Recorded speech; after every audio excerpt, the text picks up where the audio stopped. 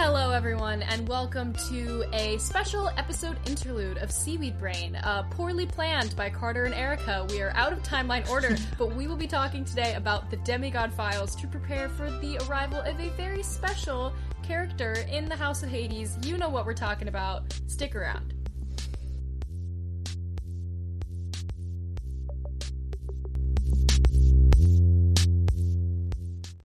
When you need mealtime inspiration, it's worth shopping Kroger, where you'll find over 30,000 mouth-watering choices that excite your inner foodie. And no matter what tasty choice you make, you'll enjoy our everyday low prices, plus extra ways to save, like digital coupons worth over $600 each week. You can also save up to $1 off per gallon at the pump with fuel points. More savings and more inspiring flavors make shopping Kroger worth it every time. Kroger, fresh for everyone. Fuel restrictions apply.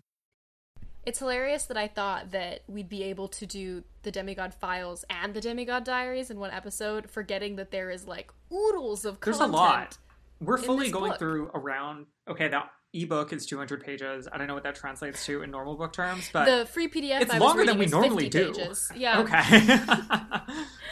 The stories are pretty long, and they're also more or less there to just set up kind of important plot points or people or semi-person objects who are going to show up later on. Yeah, but mostly in The Last Olympian. Yeah, there's a lot of foreshadowing specifically for The Last Olympian, but also for various events in the Heroes of Olympus. I feel like we might get, not hate mail, but like, I think we are exposing a bias here in that, like we said, that we are covering this now as a way of preempting a character who's going to show up, which obviously means that we don't care enough about Festus, I guess, to like... The dragon is delightful. The dragon is delightful. It's also a mechanical dragon. Yeah. Like, it doesn't have dialogue. We're not robotics people. Maybe you guessed that.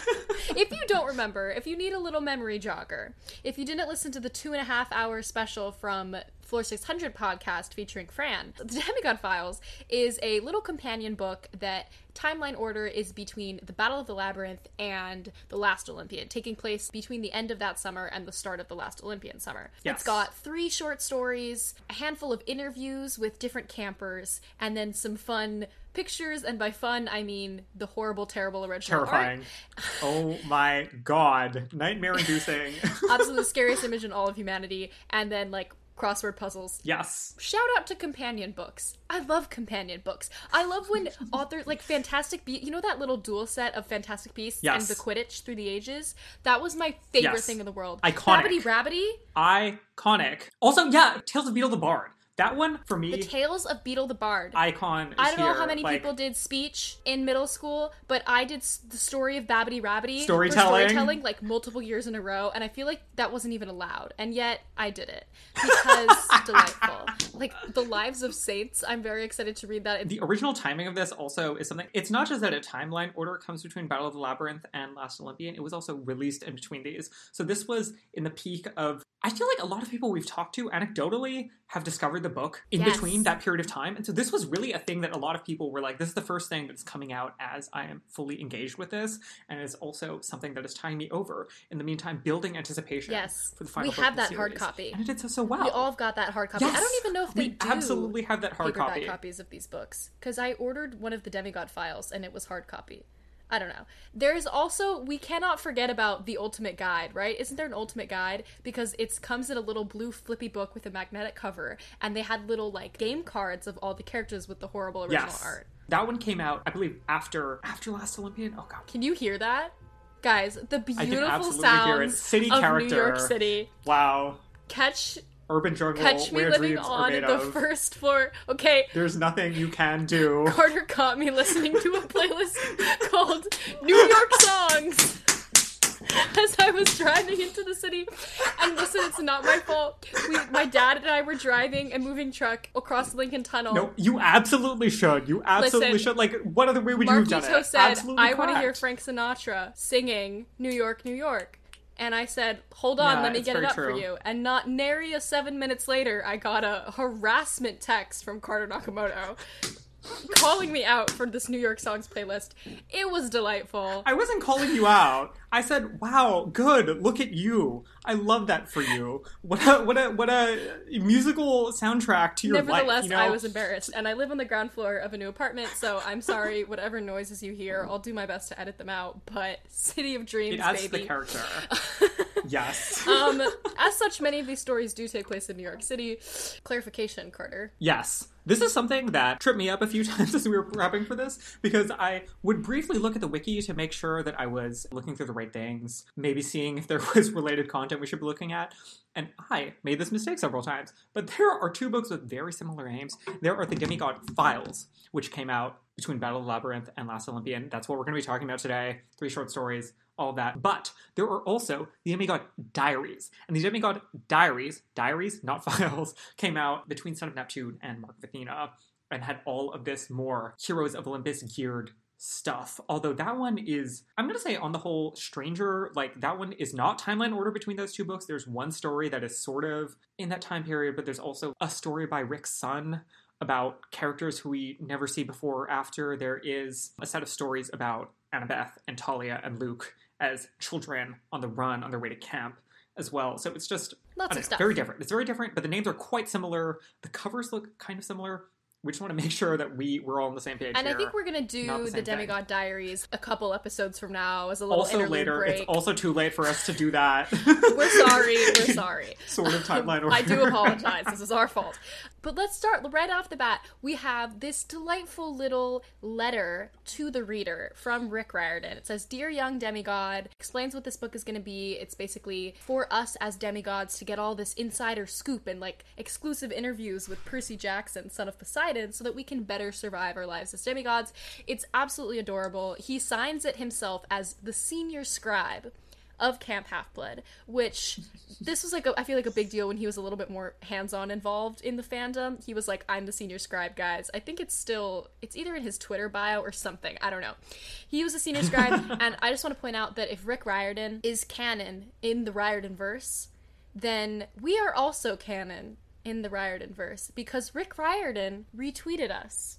And also, we read Rick Riordan books. So similarly to how everyone is now canon in the MCU, I think that we are all canon in the Riordan verse. And I will not be taking logical arguments about that. This is a proof that makes sense. I feel like it makes much more sense for us to be canon in the Riordan verse. That flows very well. Like the Thanos snap, that one's a little like, I don't know, did we all experience that? But like Riordan verse, 100% consistent. Wait, yes, the books are directly addressed to the reader. So does that mean that we've been canon all along? Kane Chronicles in particular, we know that Kane Chronicles shares a universe with Percy Jackson, and the Kane Chronicles are literally second person. Like, it's not at the beginning, oh, I didn't want to be a half-blood, blah, blah, blah, if you find this, run away. Like, the entire series of 3 books is just a series of tape recordings to you, the audience. While this is a tangent, the point is that we're included. There's a letter to us. We're all a part of this. We're all in danger. And then we kick off with the first story, which is Percy Jackson and the Stolen Chariot. I don't know how deep we need to get into summarizing every beat of this story, but it's delightful. Yes. If you haven't reread these in a while, absolutely go back and reread them. This one is about Percy and Clarice, which is so sweet because I don't feel like we get enough of Clarice at all. Especially in Heroes of Olympus, we literally get zero zilch nada of Clarice. Yeah. Which is fine, you know, we grow, we age, we let characters go. But this is a little side adventure. Clarice shows up in the middle of Percy's school day. Is he at Good at this point? Yes. He's at the hipstery school where Paul Blowfist teaches. And she shows up on the Upper East Side, and Percy fakes being sick to get out of class because, lest we forget, he is a edgy skater boy who's not cool and not a nerd either, and he's on the outside of things. But he knows how to stand up to bullies. And also, he knows tricks and tips to get out of school. Like, you gotta say that you're gonna puke. The magic word is not please. The magic word is puke. It will get you out of class faster than anything else. That's a great line. Yeah, turns out Clarice is being tested by her dad.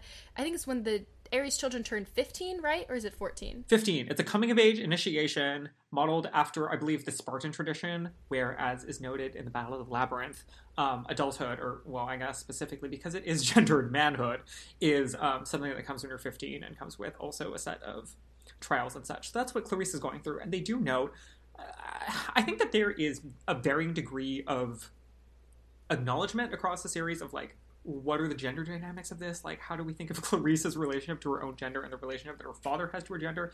And in this story, they do maybe not make it as explicit as we might read it to be as we go through this story, but she does say a few times, like, yeah, like, it's been a hot minute since another girl got to do this, so the pressure is higher. And also, like, these brothers are being extra rude So her to godly Yes. brothers, Phobos and Deimos, who are fear and terror. Those two are famous because they are also, of course, the two moons of Mars. I was gonna say, they're not the little angry guys in accompanying Hades in the Hercules animation, right? Those are different. Wait, I think they might be. I'm not... It's been so long since I've seen the Disney The thing. dynamic is kind of the same. I don't think these are the same ones. Maybe they are. But they are, like, messing with Clarice because they're awful, lame misogynists, and they try to, like, screw up this test for her, and Percy decides that he is going to help Clarice, and they're going to go find the chariot. And that takes them on this wild journey across the what river is it? I think it's like after they join, right? Because that's like further. It's in New York Harbor. I think that's how we describe it, right? I don't know. We're going to Staten Island. going to Staten We're going to Island. Staten Island, everybody, and nobody's pleased about this. No one wants to go to Staten Island. Rick really, he does a lot of New York references, but this is the one that feels the most, the way where no one will say outright, ew, gross, or anything. Like, he's just like, oh, like, where would two, like, dirtbaggy children of the god of war hide the chariot? Probably Staten Island. Like, where else would they go? But the Staten Island Zoo, in particular. What a cursed place. For those who need reference, Pete Davidson is from Staten Island. He does this, one of his, like, not to say anything nice about Pete Davidson, no Pete Davidson stand-up or anything, but one of his better bits on SNL is the one where he goes on and he talks about his relationship to Staten Island, comparing himself to Colin Jost, who is also from Staten Island. We're talking too much about these white men, but I do feel like I got a better sense for, like, oh, that's how it is. One of the most vile women I know is from Staten Island, and therefore, vile place. She'll never listen to my podcast, but... I know some very nice people from Staten Island, but they also, I think we're on the same page about the way it is as a place. Anyway, Rick is like, okay, we're on the Upper East Side, we're gonna hop a train to Times Square, and then we're gonna catch the number 1 downtown toward Ferry Terminal. He knows. He knew. He looked at a map. Accurate. The number 1 train does take you to the Staten Island Ferry Terminal. It does. At the bottom I of the double-checked. island. And then we're on the ferry. Okay. Pause. Embarrassing tidbit about myself. I ride hard for the Staten Island Ferry. I don't. We should feel the ride need it to when you're here. It's free. We should. No, I would like to because it is free. And also, I love oceans. I love sort of vaguely brackish water areas Spider-Man where it's like a Homecoming. tributary of rivers. Spider-Man Homecoming, that was an iconic scene. I was had a strong middle school Billy Joel phase. I still sometimes, but like, Everybody Loves You Now has a specific reference to him being like, I am on the Staten Island Ferry when I have this emotion about, like, coming to terms with my, evolving relationships to people and the fact that I'm ultimately alone in the world. Well, we love the Staten Island Ferry. I love the Staten Island Ferry, and it's free. No one wants to go to Staten Island, but we all want to ride the Staten Island Ferry. We'll ride it and we'll take a pic for y'all. Last time I was there, I did the ferry, and then you immediately ride it back. Exactly. You don't leave the ferry terminal. Wait, what if we do like an Instagram live and we like vlog about riding the Staten Island Ferry? No one would watch it. Maybe we'll do it anyway. No one would watch it, but we would have fun. So, yeah, there's a little tidbit, Percy thinking about Annabeth. I hesitate to even read it because the other Percabeth moments we're getting in these other stories are, like, kind of god tier. But he thinks about the Statue of Liberty and how Annabeth told him that it was designed to look like Athena. Architectural tidbits. Yeah, because, like, a son of Athena built it. Sure. Too cute, I guess. It's very cute. He's like, her egghead facts rub off on me. Yeah, you're listening. You're listening to her. You don't know what it means, but you're listening to every word. So yeah, no, but really, let's remember that this book came before Spider-Man Homecoming's iconic Staten Island Ferry fight scene. Dun, dun, dun. You can't see the motion. I'm making the motion where his arms are spread out and he's holding the entire boat together, which of course is itself, I mean, we're going to say it, probably a reference to this book, but also probably a reference to Spider-Man 2 of the original Tobey Maguire trilogy, right? Where he's like on the train, he's like doing the similar thing where he's holding it up. I think probably Tom Do we not Holland. think so? I think probably Tom Holland read the Demigod files and like advocated to write the scene into the movie There we go. himself because he wanted to pay homage to Mr. Percy Jackson. Tom Holland would read this. Tom Holland's one of us. You know. Oh yeah. Oh yeah. Let's name it. We're on the Tom same page, and same Zendaya, team. That's a bisexual couple right there. Call it Perciveth. Call it what it is. Are we allowed to say that? all Those right. are real people. Those are real people. Tom, it's okay. Come home. We're all friends here. You know, like Come home. Spider-Man Homecoming, please come home. it's okay. I think if it's not in a like I want to date this person kind of way, but like more in just like a we're all friends here. They fight a sea monster. Percy, yet again, epic power-up. He like basically splits the brackish water, walks across it like Moses, essentially. Just some delightful power-ups before the last Yes. Olympian when he becomes, extremely powerful. And then he just casually takes them the rest of the way. He's like, they get attacked on the boat, right? And then Percy decides after that, okay, we can't put the rest of these people in the ferry in danger. So he just like zooms them himself across the water to Staten Island. Sure. Yeah. Why not? Very good. I'd never spent much time on Staten Island, Percy says, and I found it was a lot bigger than I thought and not much fun to walk. Let them know, Rick. Let them know. And then there's a fight at the zoo. Phobos, being the Final fear battle. god, makes them see things that they fear, and Percy sees his vision of, I guess, what he's been fearing about the Great Prophecy. This whole thing that Percy's going to have to make a choice, he thinks, that will preserve or raise Yes. Olympus. Of course, that's not really what ends up happening. And then it is, of course, resolved by the fish yelling at him because he is a fish celebrity. It's nice to be a celebrity to fish. I love that for us. It turns out that both of these two sons of Ares are like bad at fighting, and the only thing that they can do is show people scary visions. So that's Percy's scary vision. Clarissa's scary vision is just her dad. Facing physical she's abuse afraid- from her father, Yes. which we can Yeah, only her assume dad- has happened before. We hate this man. Terrible, dangerous, violent. Despise him. Is there anything else that we're going to mention? Percy fights them, and he says, "You're going to disappear now. You're going to stay out of Clarissa's way, and if I see you again, I'm going to give you a bigger scar in a much more painful place." Absolutely, He's Percy. talking about his penis. Yeah, he's threatening to cut off this minor god's penis, and that is Percy Jackson for you. And then Percy and Clarisse, they're like, wait, we can't bring the chariot onto the Staten Island ferry. It doesn't accept cars. And Percy's like, I have a solution for that. Let's just ride it across the top. Wait, literally, does it not accept cars? I think it does because... Can we get a fact check on that? I Spider-Man- think it does accept cars. I remember- In Spider-Man, there are cars falling out. Yeah, maybe things have changed since 2009. I feel like I also saw cars drive onto the Staten Island ferry when I Whatever. wrote it. Okay, shut up. Whatever. It's a good excuse for Percy to level up again and discover that he can ride vehicles across the top of water as well. This is something he He can do. turns the water into solid. He's like Jesus. Jesus. There's another... Oh, no, that one's not Jesus. That one's Moses. I'm confusing my... He did both biblical Superheroes, I things. guess. He did both cool, He did both biblical things. magical, watery biblical things in this one short story. That's my Percy Jackson. They show up at the Intrepid. Clarissa's like, oh, I'm gonna go do this, see my dad time. And then they're like, oh, are we friends? And then they sort of say that they're friends. Kind of. It's not sweet. really. I love it. It's sweet. It's good enough. They arrive at Pier 86 as the sunset is fading to purple. Ugh, Manhattan. Rick. Gorgeous. That's that. Enough of that. Enough. There's so much more to Short and talk sweet. about. The pacing in this really, we should say, it's just zooming by, like just doot, done. I love short stories, and I love that Rick gave We these love to it. us. Okay, next. Bronze Dragon time. Yes. So the setup for this is that it is the end of June, summer before the war. This is right after the Battle of the Labyrinth, fairly quickly after the Battle of the Labyrinth, I think, because that also happened in June. We're playing Capture the Flag, but the setup for this is that it's weird. It's not normal Capture the Flag because Athena and Ares are in the same side. Whoa, dun dun dun. And Hephaestus is one of the two teams. Hephaestus stole the flag from Ares last time, so now it's Percy on Team Hephaestus against Athena, Ares, and Aphrodite. Interestingly, they do this whole hype thing where they're like, oh my god, Athena and Ares in the same team. Wow, how scary and dramatic. But then we never see or hear from any Ares people during the course of this Capture the Flag game that takes place for the entire story. That's fine. We're going to be focusing on, instead, Percy and Beckendorf on one team, and then Selena and Annabeth on the other team. Period. Because... Double date.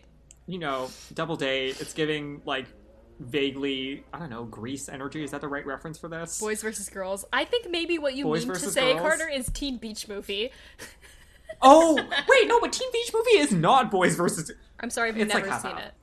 it. It is all of them. Teen Beach Movie is West Side Story and Grease and Also, the Beach Boys, I guess, like, simultaneously all of them without skipping any plot details from any of them. Amazing. Oh, we're gonna have to do some readings from this. Our first reading comes from sort of the beginning. Annabeth is not somebody you want as an enemy. Right before the game, she strolled up to me. Hey, Seaweed Brain. Will you stop calling me that? She knows I hate that name, mostly because I never have a good comeback. It's the titular role. She's the daughter of Athena, which doesn't give me a lot of ammunition. I mean, Owlhead and Wise Girl are kind of lame insults. Call yourself out, Rick. She bumped me with her shoulder, which I guess was supposed to be friendly, but she was wearing full Greek armor, so it kind of hurt. Her gray eyes sparkled in her helmet. Her blonde ponytail curled around one shoulder. It was kind of hard to look cute in combat armor, but Annabeth pulled it off. Tell you what, she lowered her voice. We're going to crush you tonight, but if you pick a safe position, like right flank, for instance, I'll make sure you don't get pulverized too much. Gee, thanks, I said, but I'm playing to win. She smiled. See you on the battlefield. She jogged back to her teammates, who all laughed and gave her high fives. I'd never seen her so happy. Like, the chance to beat me up was the best thing that had ever happened to her. Beckendorf walked up with his helmet under his arm. She likes you, man. Sure, I muttered. She likes me for target practice. Nah, they always do that. A girl starts trying to kill you, you know she's into you. Makes a lot of sense. Beckendorf shrugged. I know about these things. You gotta ask her after the fireworks. I couldn't tell if he was serious. Beckendorf was lead counselor for Hephaestus. He was this huge dude with a permanent scowl, muscles like a pro ball player, and hands calloused from working in the forges. He just turned 18 and was on his way to NYU in the fall. Since he was older, I usually listened to him about stuff, but the idea of asking Annabeth to the 4th of July fireworks down at the beach, like the biggest dating event of the summer, made my stomach do somersaults. Wait, that means that during the Lost Olympiad, he had his freshman year at NYU. Wait. Oh, wait. Yeah. Wait, he was already a freshman in college. Whoa, you're right. Well, good for him. He had freshman year. That's enough. Oh my god. No, rest in peace, Charles Beckendorf. We love him so much. Do not send me hate mail for that. They also mentioned in Battle of the Labyrinth a line about how the 4th of July fireworks happened that summer, and then didn't actually describe what had happened. So I guess we lied earlier. This is technically not between the Battle of the Labyrinth and the Last Olympiad. This is kind of during the Battle of the Labyrinth. Yeah, timeline is sketchy. Doesn't really matter. All you need to know is that Percemeth is not official yet by any means. And absolutely not. This is some of the most self-aware... Actually, it's the most self-aware we're getting from Percy's POV about his own feelings. Talks to us about it. Yeah, yes. Until this point. Yes. At this point, Beckendorf is just given his advice, but of course the gag on this is that Beckendorf has not taken his own advice. That's a Kalani lyric. He and Selena are not official yet, and they're also sort of doing a simultaneous like flirting, like, well, they won't they, like, blah blah blah. They're into each other. I feel like the actual plot of this story is a little bit complicated on purpose. It's pretty complex what happens during this game. Yeah. Do we want to get into it? I don't think we really need to. We don't need a lot of detail. They just stumble upon a bronze dragon head. There's some metal-eating ants. We run into Annabeth and Selena, and we have to save Beckendorf from the fire-eating ants and build this mysterious bronze dragon that supposedly once protected the camp before Talia became a tree. Good for you. You look happy and healthy. Not me. I'm a tree. That's an Easter egg for the other people who listen to... I was going to say special episodes, but it's not because we forced that into a normal episode. Yes, we absolutely like champions. But yeah. And of course they do succeed in resurrecting this dragon and rescuing Charlie, but there's a bunch of wonderful moments of dialogue as it happens, so we're going to run through them. This is not that important. I don't really want to talk about it. Annabeth has a moment of being like, I've read about the Myrmekers. I've read about them. They paralyze their prey so they can soften them up before... And it's just the most Hermione moment that Annabeth ever has, and it's a little bit violent. And I just... It's so much. She doesn't cite her sources normally. Like, she just, like, has information, and we just trust her, and that's how I like it. Is there anything else we have to say about this? Devil's snare. It's worth noting as well that, of course, all of this is happening while the game is still going on. Like, Annabeth and Selena technically took Percy and Beckendorf prisoner, and then Percy was like, hold up, like, we need to put this on pause because Beckendorf is about to be eaten by gigantic ants. And she was like, I guess. In exchange, we will be reading before we fix the dragon. Percy, isn't your mom the goddess of inventors? Annabeth, yes, but this is different. I'm good with ideas, not mechanics. Percy, if I was going to pick one person in the world to reattach my head, I'd pick you. Selena, aw, Percy, that is so sweet. Annabeth, shut up, Selena. Hand me your dagger. Aww, the flirting is so cute and awkward. Literally, like, the way it's written is, like, Percy, like, does not think twice about this. He's just like, duh. But also, like, who wouldn't want Annabeth to reattach their head? But also, like, it is cute. And... No, but this is so cute because think about the way that all of the campers were like, finally, when Percival finally kissed, and Selena was standing here watching this exchange like, you guys, you love each other. Except Selena didn't get to see them get together because she betrayed the camp and then died. That is so sad. I'm sure she got a sense for it from the underworld. Maybe Nico popped over and he was like, oh, Selena, did you know that my man is dating Annabeth? And Selena was like, oh, that's really cute. And Nico was like, I guess. Headcanon. It didn't even occur to me that both Selena and Charlie are dead. Wait, what? What do you mean that did not occur to you? Like, I think about their deaths as individual occurrences and not as, like, this iconic couple is very dead. Oh no, it's like a whole thing, right? Where, like, Nico's like, I saw Beckendorf down there. He, like, made the other thing, but he's, like, waiting for somebody. Oh, which also, yeah. I believe Robert recently made a meme about this that was based on, I'm not going to remember which podcast it was, but one of the other podcasts recently did an episode about this, and they were like, wait, hold on a second. Did Beckendorf know something? Like, what the fuck is up with that? Did he know that Selena would... No, he was going to wait for her whole life. Either way, shout out to Robert, shout out to the other podcast, Queens. Some of y'all listen to all of them, so you'll know which one it was. Annabeth fixes the dragon. And Selena leads it into battle to go save Charlie. The dragon's about to get annihilated. And then Beckendorf is like, no, we will rescue it. They sort of rescue the dragon. It goes haywire, chases them. Beckendorf, like, pulls a bunch of shit out of the dragon so that it doesn't work anymore. And that's basically where we leave the dragon. It's broken in the forest because it went haywire. And then we sort of just leave it there, I guess. Sounds like another bronze dragon we know. Dun, dun, dun. I'm gonna be real with you, I did not put those pieces together. I think that the Lost Hero was so jarring for me that I didn't make the connection between this story and that one. It's okay, we can't win them all.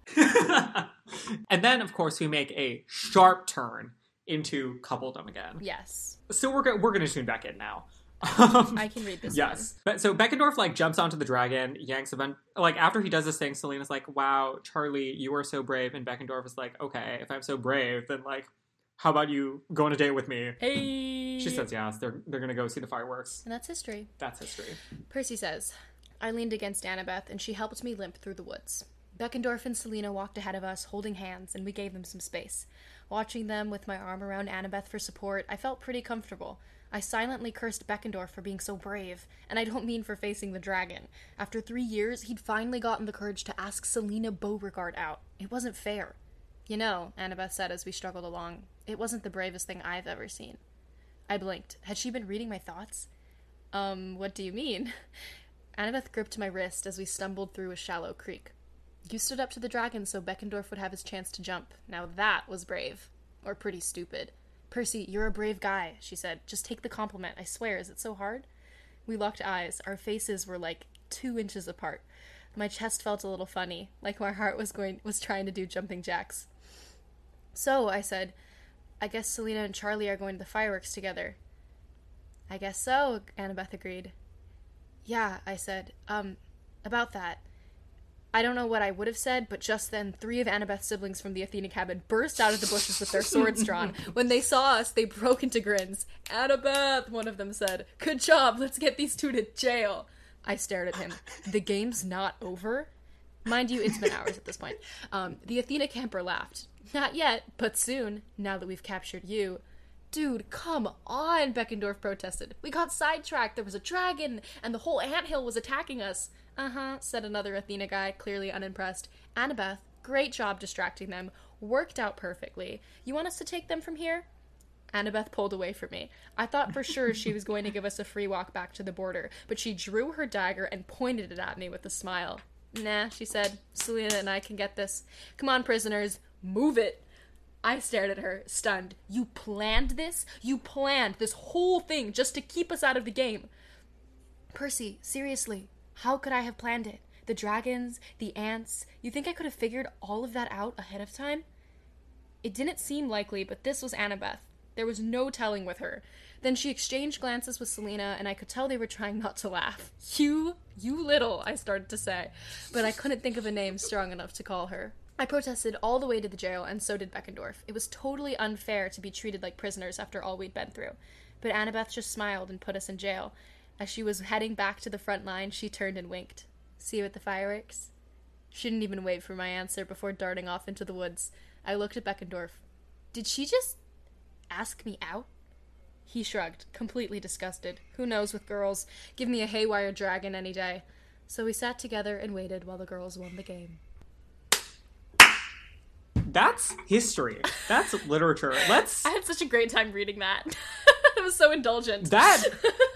It's so directly, like, this is what these companion works are there to do. It's just, like, fan service. You know, like, you do exactly what you have to do. It's like reading fanfic that Rick wrote about his own characters.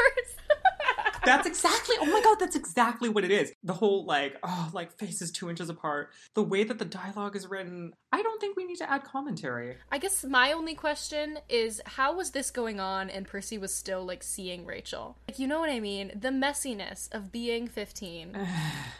It's so much. I think that's the reason why it feels kind of like fanfic, because, like, Rick doesn't let us rest from basically all through Battle of the Labyrinth and for Last Olympian. He felt like, oh, I have to keep up the tension. And so there is not, I mean, there are some nice moments, but there is not like a good day even. Like the longest they have is like a few minutes of just being nice and having a good relationship for those whole 2 books. Rick is not letting us rest because Rick was not resting either. He was writing a book a year, okay? He had shit to do.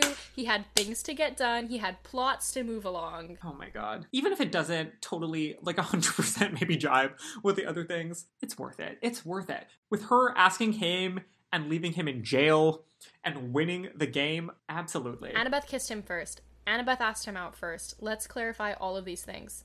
This segues us into the interview portion. Yes. We'll breeze through some of these.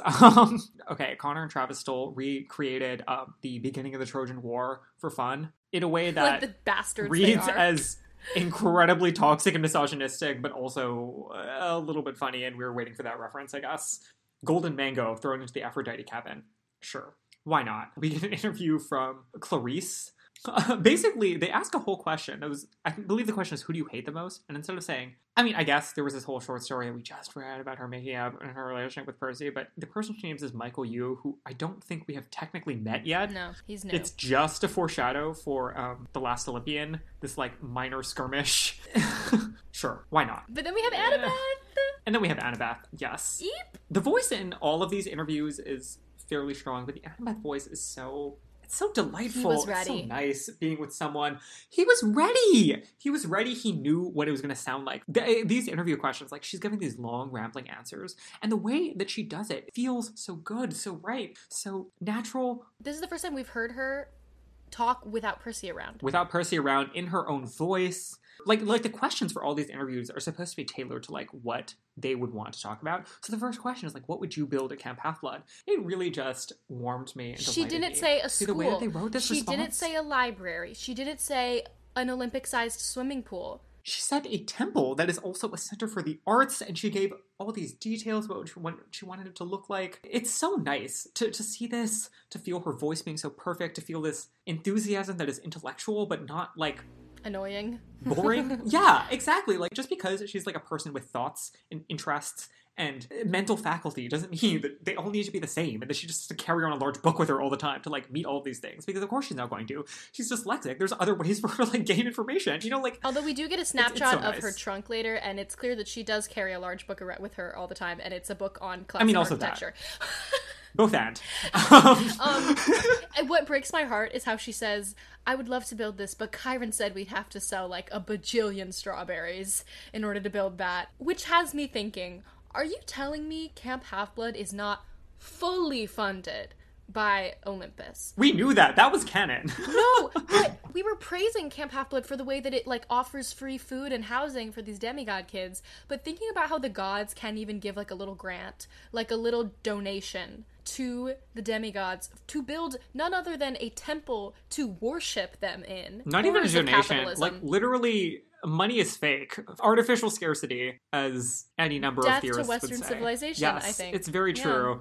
I'm just going to throw this out there. If anyone is interested in more about artificial scarcity, every month, basically, I rewatch this. I believe it is South by Southwest interview that AOC gives about the future of work in America. And it's so excellent. She has this whole answer about the historical end to capitalism that is so delicious, juicy. Oh, anyway. We will link it in our show notes. It out. I walked past AOC's apartment the other day. It was really exciting. Oh my god! Yeah. How exciting! It was really exciting. Anyway, The next question that they ask is, who's the wisest of the gods other than Athena? And her answer, quote, the thing is, the Olympians aren't exactly known for wisdom, and I mean that with the greatest possible respect. They're all dumb. She's right, and she should say it.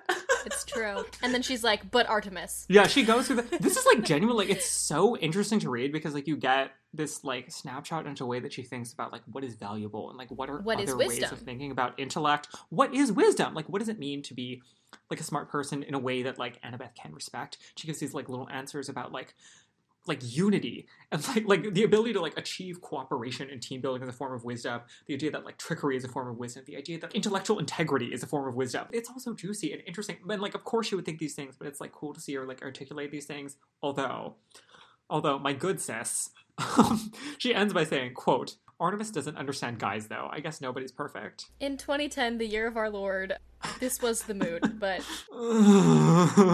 it's okay. I feel like we're constantly on this. We're always saying this. I'm sure Annabeth had a good college experience is all I think we need to say about that. I also think we just need a reading. I'm sorry. The last two answers are just so well written. They're about Percy. They're about Percy. But I was going to ask you to read this. I'm glad you automatically volunteered yourself. All right. Question. Of all your Camp Half-Blood friends, who would you most like to have with you in a battle? Annabeth. Oh, Percy. No contest. I mean, sure he can be annoying, but he's dependable. He's brave and he's a good fighter. Normally, as long as I'm telling him what to do, he wins in a fight. Question. You've been known to call Percy seaweed brain from time to time. What's his most annoying quality? Annabeth. Well, I don't call him that because he's so bright, do I? I mean, he's not dumb. He's actually pretty intelligent, but he acts so dumb sometimes. I wonder if he does it just to annoy me. The guy has a lot going for him. He's courageous. He's got a sense of humor. He's good looking, but don't you dare tell him I said that. Oh my god. Where was I? Oh yeah, he's got a lot going for him, but he's just so obtuse. That's the word. I mean, he doesn't really see obvious stuff. Like the way people feel, even when you're giving him hints and being totally blatant. What? No, I'm not talking about anyone or anything in particular. I'm just making a general statement. Why does everyone always think, yeah, forget it? LOL. LOL. Again with the way that everyone at camp is just waiting for it, and they are so blinded by their own walls that they think that nobody else is thinking it. It is so cute. It's just the cutest thing ever. It's so adorable. I also get from this very much, maybe she's still confused about Luke, but she does seem like, certainly more than Percy, to be like in touch with her feelings, and like she is doing what she thinks she should be doing to like put things out, and that it's his fault. She 100% thinks it's his fault. And it is. She's right, I think. To be clear, it is. To be clear, it is his fault. I think our listeners will agree. He needs to sort some things out. He needs to find some focus in his life. He needs to figure out that sometimes girls just want to become oracles and not. Mm-hmm. He needs to, hot take, throw the moon lace out of his apartment that is sitting in his window garden. Period. He should get rid of that. Period. Throw that shit out. We're going to come back to that. Unfortunately. Well, the next interview is Grover, naturalism, John Muir, oh my god, tin cans. Literally the final question is about how tin cans are delicious. This is what we expected, but also the fact that Grover's interview is situated after Annabeth's angers me. It upsets me. It pisses me off. Because it seems like Rick is still very much trying to lean into the whole... We've had to draw an unfortunate number of comparisons to that other book series in this, but it's only because of the way that this is being written and presented. We're like, this is incredible Ron Weasley energy of what is he bringing to the table? Is he more relevant to the plot? No. Is he more relevant to, like, this person's emotional journey? No. Why are we doing this? It's because of a weird sense that, of course, the closest and most important relationship in their life has to be, like, the male friend. Because he knew him first, or like It doesn't make sense. I don't even know. Like, it's just irritating. I It's completely like, agree. I feel like Rick gets over this as we move on, but the fact that we're still doing this is, like, truly so inexplicable, tropey, I would have irritating. loved for Rick to ask more about, like, so Grover, what's your stance on climate change? Do you have thoughts about the way we can Yes. address this in policy? That would Grover, have been do you delightful. feel like a climate tax or cap and trade is more effective as a policy intervention, or are you in favor of large-scale infrastructure investments? Although you probably would not have been, because that was not in the policy discourse No. in 2008. He would have been like, Al Gore. Maybe Grover's like such a radical environmentalist that he's like, oh, like the two-party system is incapable, which, I mean, T. Yeah. Okay. And then we get to the interview with Percy, son of Poseidon. This isn't, frankly, that exciting for me, given that, like, we absolutely know what Percy's voice sounds like, and he's always talking about whatever he wants to talk about. He gives us a detailed description of what he looks forward to when he returns to Camp Half-Blood, and it's all these people doing these things that we know that we would do, and it's very, like, all, like, Lady Bird attention to detail. It's super sweet. One of the questions is about, like, what weapon he would rather have than Riptide. This is an answer that truly, like, loomed large in my elementary school head for so long. His response is like, oh, like, I might do a suit of armor that could, like, turn into clothes, because, like, armor is terrible. It's disgusting. It's so inconvenient. It's so heavy. It makes you sweaty. It's gross. I hate everything about it. But, like, yeah, that's the second choice. And as a child, I was like, damn, is this what the cool kids are doing? Like, do I need to become, like, aloof and standoffish and, like, criticize things that I'm interested in as a way of marking myself as, like, a thoughtful and measured person who's on the margins of that which is mainstream? You just explained so much about yourself in middle school, Carter. Oh my god, the insight I just gained. It wasn't just this. I mean, like, you know, like, middle school was the era of Avril Lavigne. It was the era of Kurt Hummel. We need to stop talking. We need We need to... to quit podcasting. You wrote in our notes, this last part is very sweet. The very last question is about advice for kids who suspect they may be demigods too. And let's reiterate, you know, not to hit the nail on the head here, but Rick wrote these books for a very specific reason. He wrote them for a specific kid in mind, specifically his own kids and kids he knew from teaching.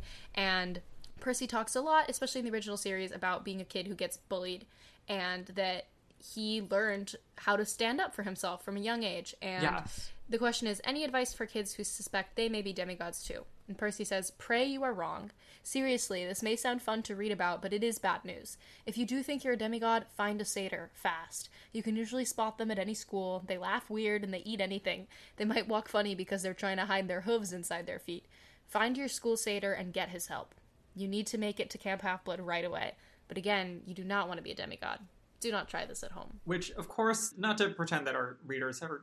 you know, you're all smart, cool people, but, like, for children, like, the read between the lines in this is supposed to be, like, if you feel like you are special, like, you should, like make friends with the nerds. Like, yeah, with the other special kids. perfect like, thing for Percy, our cool, overpowered skater boy, to say. It's a little on the nose, but, like, it's enough not on the nose that I can read this and is be for like, ages 8 to no, 12. good. This is the thing that, like, I feel like an 8 to 12-year-old could read and genuinely be like, oh, like, this is... Like, this is not someone talking down to me. This is not, like, just schmaltz. This is, I don't know, like, maybe I should, like, go, like, find some weirdos. And I think it worked. Yes. It really, I feel like it As an sticks 8 the to 12-year-old, landing. I think this worked on me. I think it worked on a lot of us who remain adults who have, like, found internet friends who used to love Percy Jackson. Like, I think it absolutely stuck with us. It's good advice. Find satyrs. Yes. And then from there... We get the devastating fan art. I want to shout out specifically, lowest places on both of these are Athena, who is drawn perhaps in, like, an Egyptian style where it looks like her head is wrong, and also, like, her neck is a triangle. I have so many questions about this. It doesn't make any sense. But of course, iconic, looming large in everyone's nightmares is the drawing of Percy Percy. Jackson. What? Scariest the thing I've ever fuck seen. was going on here? It's terrifying. He was rocking a middle The part. lighting and the shading is looking like a Baroque era painting. Like, there's so much weird ass shadow across his face and, like, dappled multicolored dark background. You know Poot Lovato? Remember Poot Lovato? This is Pootsy Jackson. Erica, that's gonna get us canceled. Why is it gonna get us There's so much negativity in the world. Sometimes we have to rise above. No one's a bigger Demi Lovato stan than I am, and I. Do you remember when Demi take Lovato? That to my deathbed. We love Demi Lovato, but also like Demi Lovato, like spoken publicly several times about how much they hate Poot Lovato. Like full stop. Like does not see it as a joke. Poot Lovato is terrible. Poot Lovato ruined my Demi life. Lovato, I would just have to jump out a window. Demi is everything. Let's be clear. I'm sorry, Yes. Demi. I really hope you wouldn't just ruin your shot of being friends with My Demi. future shot of being friends with Demi Lovato. I want this for you. Demi, you're our absolute Maybe they're king. listening. Maybe they're listening. Demi, if you're listening, I love your new album, but also please make more rock music. Thank you. Oh, there's also a map. I feel like this is something I thought about a lot. I felt like I was deprived of this in the earlier Percy Jackson books. Where the fuck were our maps? Yep. Where is Agreed. our understanding of where in America we are? Where is the Camp Half-Blood? I wanted like a map of everything. Like Princess Andromeda. Why do we not still to this day have like an official Princess Andromeda map? That doesn't make any sense to me. For the reprint, something to consider for the many, many, many executives and publishing people who are listening right now alongside Demi Lovato. But this map is cute. This map is cute and we need it. And finally, we get... Sort of Hades. This is the reason why we're here. I mean, obviously we cared about the Persebeth moments. Like, we did read so much about that. Yeah, it goes against our code to say that this is the most important short story, but it kind of is. It's not the best written short story. The best written short story is Bronze Dragon. Bronze Dragon. Hands down. Generally, like, the pacing is the best. The twist at the Most end. dialogue that's nice. Twist at the end. But, of course, plot reasons, like the whole reason why we are doing this at this point is for the Sword of Hades. So, dun dun dun. We're back in school with Percy. There's something about the way that school was like such a small part of the original books that like made me kind of sad because I feel like you need both. I think the really truly iconic works of fantasy sci-fi that are for people who are still in school, like your character should be in school for parts of that. That's what makes it interesting, relatable, fun. I'm going to do a Bleach shout out here for exactly no one, but that's the reason why Bleach is the greatest because half the time they're just in school chilling and like wearing uniforms and or crop tops when they're just like chilling in Tokyo as fun teens. This is the same energy that we get here. When Aang has to go to that Fire Nation school and like doesn't know the Fire Nation national anthem, it's one of the best episodes. That's one of the best episodes. Like, you need both. Like, you need the adventure in the weird world. Literally, Joseph Campbell, not to know Joseph Campbell, but like, he was right about that. Like, you need both. This is a cute scene. He's in school with English teacher named Dr. Boring, which, haha, very good, but also like, do you feel like there are people who read Percy Jackson who like don't love their English teachers? Like, I don't. That's a good point. That's a very good point. I guess Percy probably would not, but like. Shout out to Mrs. Burnett in 7th grade, the only English teacher I have ever had beef with because she was trying to make it. It was a wedding planner full She time. was trying to make it as a full-time wedding planner, and she was at least, to give her credit, she was upfront with us about that. She didn't want to be there. Shout out the other English teachers, though. There have been some good ones who are not listening to this right now, but who we really appreciate. Should we say names? I want to say names. Cheryl Dare. M. Thomas Gamarino. Keller, who is also fully famous. Nora Keller, who wrote Comfort Woman and then Fox Girl. And then her daughter, Tay, won the Newbery Medal this year. Yes. For excellence in Icons. children's literature. When You Trap a Tiger. Go read that book if you like reading middle grade books, which you probably do because you're listening to our podcast. Anyway, we love our English teachers. Okay, so Mrs. O'Leary shows up, drags Percy out of school. They think it's a poodle. Very good. Percy and Talia and Nico basically all get dragged to the same place. It's sort of cute. Wow, look at this. And then Percy immediately is like, wow, we are the children of the big three. Sure, go off. Know your worth. Know about social structures of power. We're all thinking it. They're all thinking it too. It's textual. This really is one of those moments where I felt like as a reader, like I thought about a lot. The whole like power scales, completing the collections, those types of things. This short story for me loomed large just because of this. I completely agree. Right? Like, we do not I get... feel like we needed this. Yeah, like we deserve to see the three of them together. Even in the book where Nico gets introduced, we don't get to hang out with Talia, Nico, and Percy because, of course, Nico stays behind at Camp Half-Blood for the quest. Oh, that's true, but they do like meet a little bit. There are like a few, I guess, technically scenes of the three of them together, but not really. But they don't go on any adventures. So this is really exciting. It's exciting for a lot of... It's not just like the kids of the big three thing. Like, I feel like we say them in the same breath. Do you know what I mean? Like, personality-wise, archetypally, there's a lot of overlap. We do want to see these people together. We want to see grunge queen Talia, lesbian grunge queen Talia, with a mean bisexual, Iconic. an even meaner lesbian, and Nico. And Nico. Punk rock. Every friend group must have. Punk rock gay day. Exactly. Exactly. Also, like, both and, like, as much as we are a Persebeth podcast, we care more about friendships. And Yes! that's what we get It's in about this short friendship. story. It's about queer camaraderie, sisterhood. That's something we can count on. That's what we're seeing here. The Sword of Hades is a short story about sisterhood. It's a short story about sisterhood. So, with that, they all show up here, ground falls out, and they meet Persephone, who has assembled them for a quest. I believe this is the first time we meet Persephone. She has a job for them that she says is from Hades, but he's too busy. There's a lot of interesting descriptive details about Persephone, which I guess we can allow because they kind of serve the plot. There's a lot of stuff about how she's, like, withered and pale, but beautiful. I feel a little gross about reading this, but also, like, sure, like, it does make sense. Descriptions, she looks bitter, like she's an old photograph of springtime. She has this, like, really, I don't know what to do with this line, where she says, quote, Hades is my husband and master, young one. I would do anything for him. Not the best take. Stream Hades Town for a better take on Hades and Persephone. I do literally feel like a shitty person all the time because of not knowing Hades Town. It makes me feel so culturally inadequate, but I'm going to remedy that. I have to stream the album more closely. Stream all 3 albums. Oh, because from before, the concept album. Yes. Yeah. Okay. The Tiny Desk is something that I have watched all the way through. Very exciting. As well as the Tonys performance. Even though Lozada. I was there! Isn't that fun? Wait, you were at the Tonys? Tonys. Wait, I think I did know this. That summer. Wow. It's not that exciting, you guys. They have student tickets. I want to shout at the imagery about this.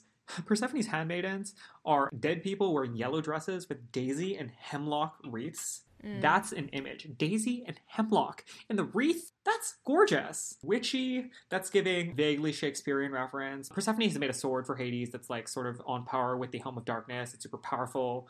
It lets the wielder bring people back from the dead or kill them with just a touch. It's super intense. It's lost. We have to go find it. Talia also, like Talia and Nico are so rude to her this whole time. Nico is rude because they're family, but Talia just, like, her response to hearing that the sword is gone is, quote, you allowed the blade to be stolen? How stupid was that? Cronus probably has it now.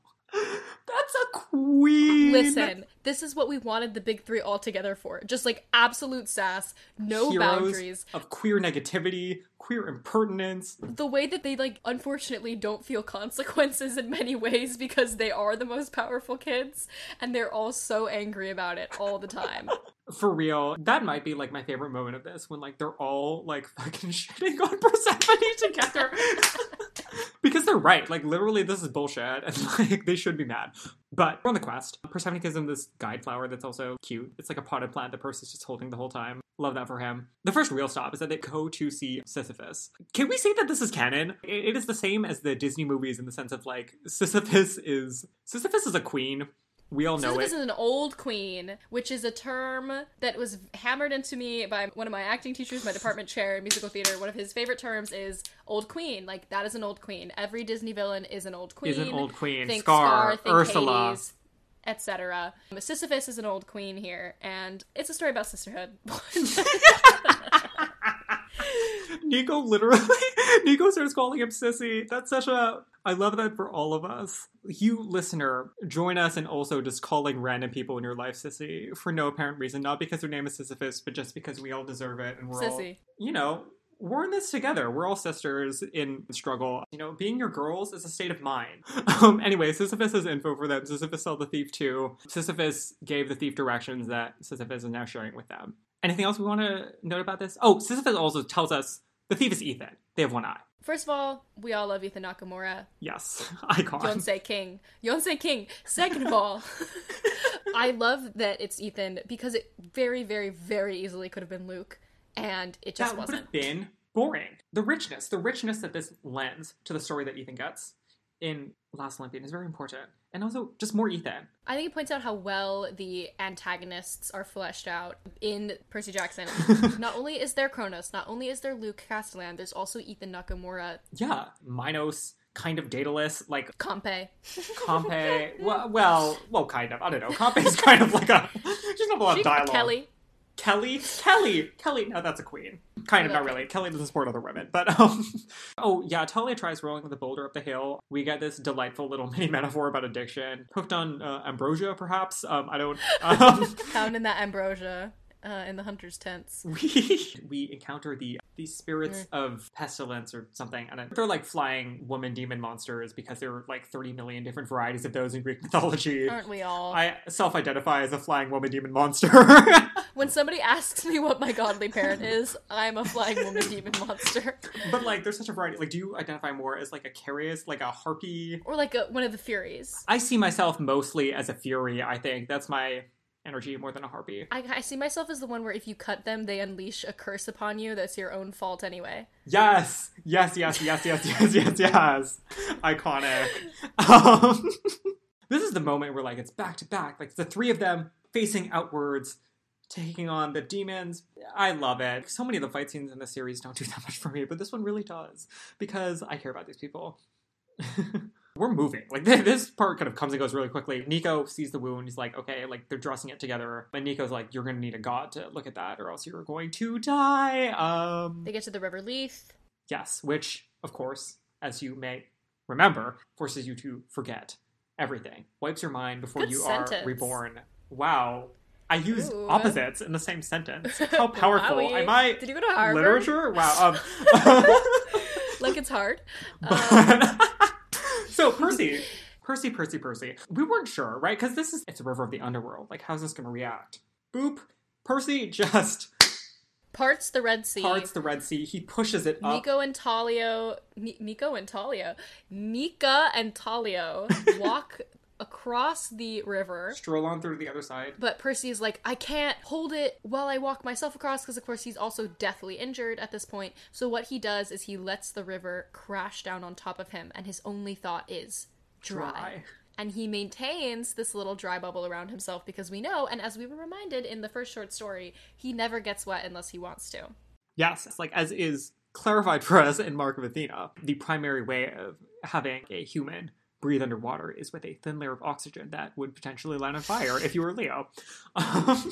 Thank you for that world-building tidbit. And then they see the ghost goddess. Ghost goddess, Melione.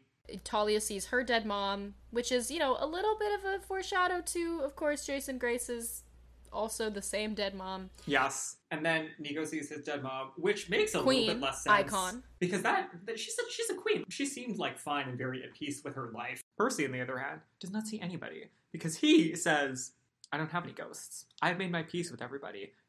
And that really, I don't know if I truly believe that about Percy at this point. I guess, because we had this whole Bianca arc in Battle of the Labyrinth where he's feeling guilty and then they talk it out. But go off. No, like, this is a good moment. This is aspirational. I think this is such a sassy moment from Rick, because not 5 seconds from now is Percy going to make a new ghost. Percy's about to do one of the worst things he's ever done. Whoa, that's real. This that really is about to come back to haunt him. This is the line that we're drawing between, like, not no consequences, but like between the resolved and the unresolved. After that, the ghosts are gone, but Melione is like, joke's on you, everything that's still gonna happen. And then we, of course, come across Ethan with the recently broken free Titan, Iapetus, who is still, regaining his old strength, powering himself back up. He's only 10 feet now, which is small for a Titan. And Iapetus is upset. He's like, oh, we're gonna fight now. Percy wins. We get even though Percy's super severely injured, like, Nico summons some, like, dead people to go take on Ethan. So it's like a 3v1. Like, we get all of these people taking on Iapetus. I'm a little irritated by the way that this fight went down. I had very high expectations for this, and I do not feel satiated. It was pretty quick. Which, like, I get for pacing wise, but also, like, I don't feel like I witnessed Nico or Talia doing the things that I would like to believe that they can do. Oh, and ends up just being agree. sort of like Percy taking over, doing what he has to do, which is sure. like, we love Percy. We think that he's very powerful. We think he's more powerful than the other two, but also, like, come on. Like, no offense, you guys. Percy's the most powerful demigod I've ever met. But also, like, I want to see Talia do things. I want to see her have power. It hurts me. I wanted to make a note of this. Iapetus aggressively gets Ethan's last name wrong. And this... Nawaka. Not that, like, we need to see lots of literature depicting, like, people of color having microaggressions and various other forms of, like, bad things and violences happen to them from powerful white figures written by white authors. But also, it's weird to me that this doesn't happen more. This should be one of the forms of disrespect that Ethan experiences from lots of people all around. Exactly. The Titans And the gods. I think it's a Peter Johnson, like, call-out as opposed to of course the Olympian gods are going to mispronounce all their Children of Color's names. Do you think that these people are going to learn to look up a name that is Japanese, that is in Thai? No, absolutely not. No, they're not. I felt very seen by this experience. Particularly, not the least, because people often think that my last name is Nakamura. We can move on from that. It's not. It's not. That's not my last name. There's sort of a scene here that mirrors, of course, the scene with Artemis and Atlas. Where Percy also, like, he mentions Atlas, like, textually, because, of course, Atlas is Iapetus' son. And he's like, okay, like, come, charge at me. And then, instead of just fighting them normally, they, like, both do the same motion, literally, where they grab the spear that is meant to impale them, like, plunge it into the ground, and then, like, tumble backwards to trap them somehow under some sort of, like, powerful magical thing that can, like, take on Titans. In Atlas's case, of course, it was the sky. But in the case of Iapetus, it means that they're going to dive together into the river Lethe, which Percy can survive, as we found out. But Iapetus, done. Mind wiped. And wow. Wow. This is a moment. This is a moment. They come back to shore. Percy says, what's going on? Percy says, you're my friend. I blurted out. You're Bob. But that seemed to please him greatly. I am your friend Bob. Say it with me now. So random. Oh my god. XD. Like being named Bob? Do you think Bob is like tacos, a mustache? Dinosaur, Akko Taco, Sofa King, Toki Oh my God. Doki, and... I genuinely wonder who will understand these references. Tokidoki, that one was just for us. No, you can't tell me people in the mainland didn't rock Tokidoki. Is that true? I feel like it's certainly true. We'll find out. You can let We'll us find know. out. But also, like, not everyone who listens to this is old like us. I don't know. A lot of This is people just are. going to confuse The people. majority of our age group is 18 to 22. Oh, hey. Okay. I'm about to not be 18 to 22 anymore. That's really awkward for you. That's really awkward Carter's for me. older than That's me. not random. Carter's really That's old. just sad. Ethan runs off and they just kind of let him go, and Percy insists. Polly's about to shoot him in the back. And Percy's like, no. Spare him. That's part of that Important. richness. Important. it's really important. Okay. And then with that, we're done with this. We won the battle. We got the sword. We're back to the palace. Hades gets his sword. And Turns out he didn't know about this the whole time. It was a plot from Persephone, who wanted to give Hades more power. This would have been very bad because it would have turned the other Olympians against him. And we know that at the start of the last Olympian, Hades isn't, like, necessarily on good terms as far as showing up to the Battle of the Manhattan. yes. And of course, the trio of impertinence. More awful, let's beat up Persephone with our sassiness. She says to Nico, if your friends do not hold their tongues, I will cut them out. You're welcome, says Percy. And then he literally threatens to throw Persephone herself Yes. into the river Lethe. They, like, point at Iapetus and they're like, it works. You want It that? works. You know, he was pretty powerful. Do you want to go for a tussle? Do you ever just threaten a goddess? Because he does all the time. Oh, God. I love this. I love this energy. I love when they're just so disrespectful to people who don't deserve respect. Period. How did you feel about this as, like, a plot device, though? Truly, like, I personally, like, the first time I read this, I was like, okay, I guess. And I feel even more that way now, where it's like, why did we do this? Why did you feel the need to have this detail about, like, the deception? Oh, like the sword? I don't really care. I don't really know, to be honest. It's not a big deal to me. It's kind of weird. We need an excuse to go to the underworld. We're otherwise quite efficient, so it's fine. Yes, okay. We're going to do a brief reading from Nico. Nico says, I'll watch him. He's harmless now. Maybe, I don't know, maybe we can retrain him to do some good. Are you sure you want to stay here? I asked. Persephone will make your life miserable. I have to, he insisted. I have to get close to my dad. He needs a better advisor.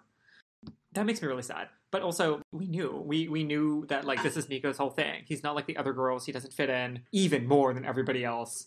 And also, he's right. He has a lot of obligations. He, like, as we find out, it is true that Hades is irresponsible and everyone around him is also irresponsible. And they need Nico's vaguely Greta Thunberg energy of, like, you have wronged me. You are wronging me. And you cannot continue to wrong me. Oof. But also this makes me really sad because Nico's like, okay, I guess I'm just gonna take care of this Titan and, like, live in an abusive household and, like, not have friends my own age. Also be in the closet and, like... He also shakes hands with both of them as they're about to leave. I love it.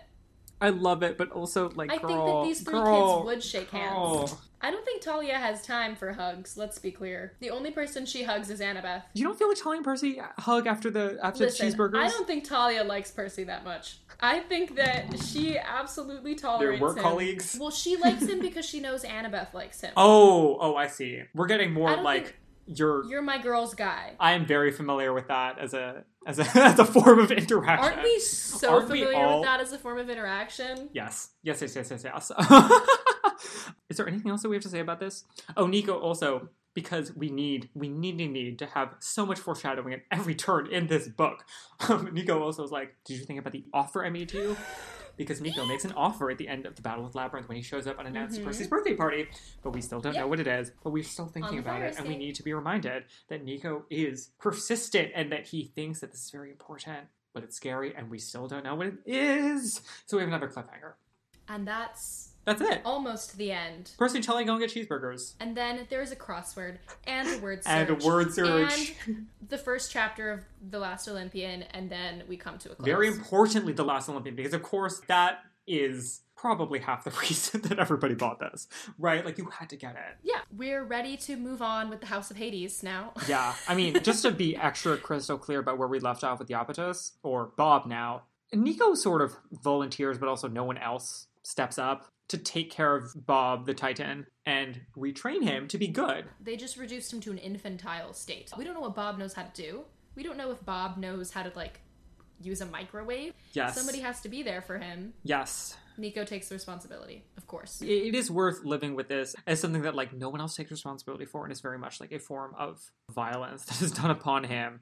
Like, it's played off sort of as a joke at this point, right? But we're going to think about that. We're going to think about it more in the next episode. Thank you, everyone, for joining us. And again, our sincerest apologies that we mistimed this so badly. Sincerest apologies, but also about the Percabeth moments. In another way, it's perfect timing. Yeah. Would we have cared about the Bob story earlier? Less so. Now we're really ready. And I do want to shout out to every single one of our listeners who has relentlessly DM'd us on all social media platforms and sent us messages on our website we don't check about how we need to cover these stories. Because it was necessary. We did need to, and we did enjoy it. Yeah, I had a great time reading Rick's fanfic about his own writing. Well, join us. I don't want to say next week because I don't know when it'll come out, but join us very soon for our next episode where we will do House of Hades Part 3 and cover Leo's point of view and Percy's point of view with a special guest. See you next time!